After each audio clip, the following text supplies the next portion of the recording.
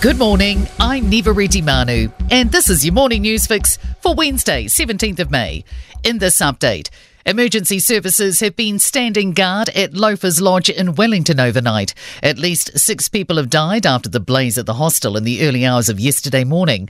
Another 11 remain unaccounted for. Police expect to enter the lodge sometime today. Fire and emergency are treating the fire as suspicious, but police say they don't believe it was deliberately lit. One person remains in a stable condition in Hutt Hospital.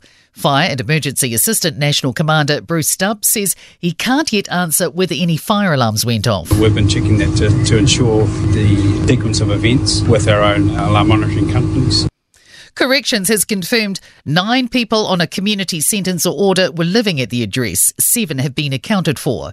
Wellington City Council says that the lodge had a building warrant of fitness issued this March and no concerns were raised. Newstalk ZB's Nick James is on Adelaide Road in Newtown. He told Kate Hawkesby emergency services remain at the scene. It's incredibly quiet this morning with just 3 police cars and a fire truck in front of the Loafers Lodge building. Meanwhile, Chief Coroner Anna Tutton says the bodies of the victims are in the legal custody of the coroner but have yet to be recovered. She says they'll be treated with dignity and respect, and where known, specific cultural needs will be met. And Wellington City Commissioner Murray Ettridge says it was tragic to see the building engulfed in flames. A number of the people we were helping were based there, and that was their home, and for many of them had been for some time. Those people have suffered some quite significant trauma.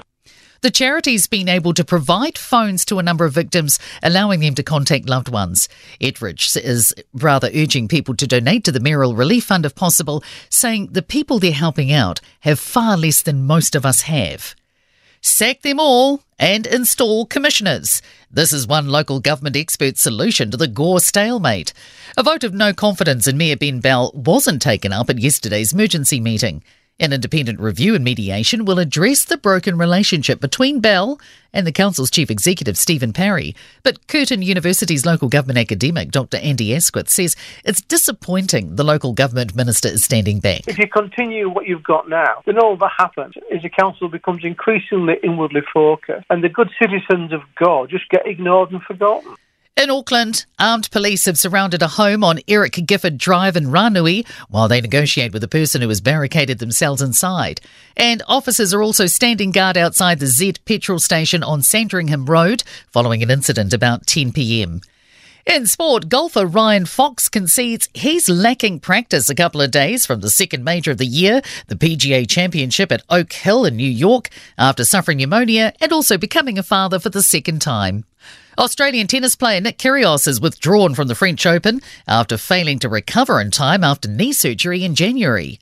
England pace bowler Jofra Archer has been ruled out of cricket's Ashes with injury. Wicket-keeper Ben Foakes has been dropped in favour of Johnny Bairstow for their solitary test against Ireland. I'm Neva Manu. That's your latest news fix. We'll be back with the next update at midday from the Newstalk ZB newsroom.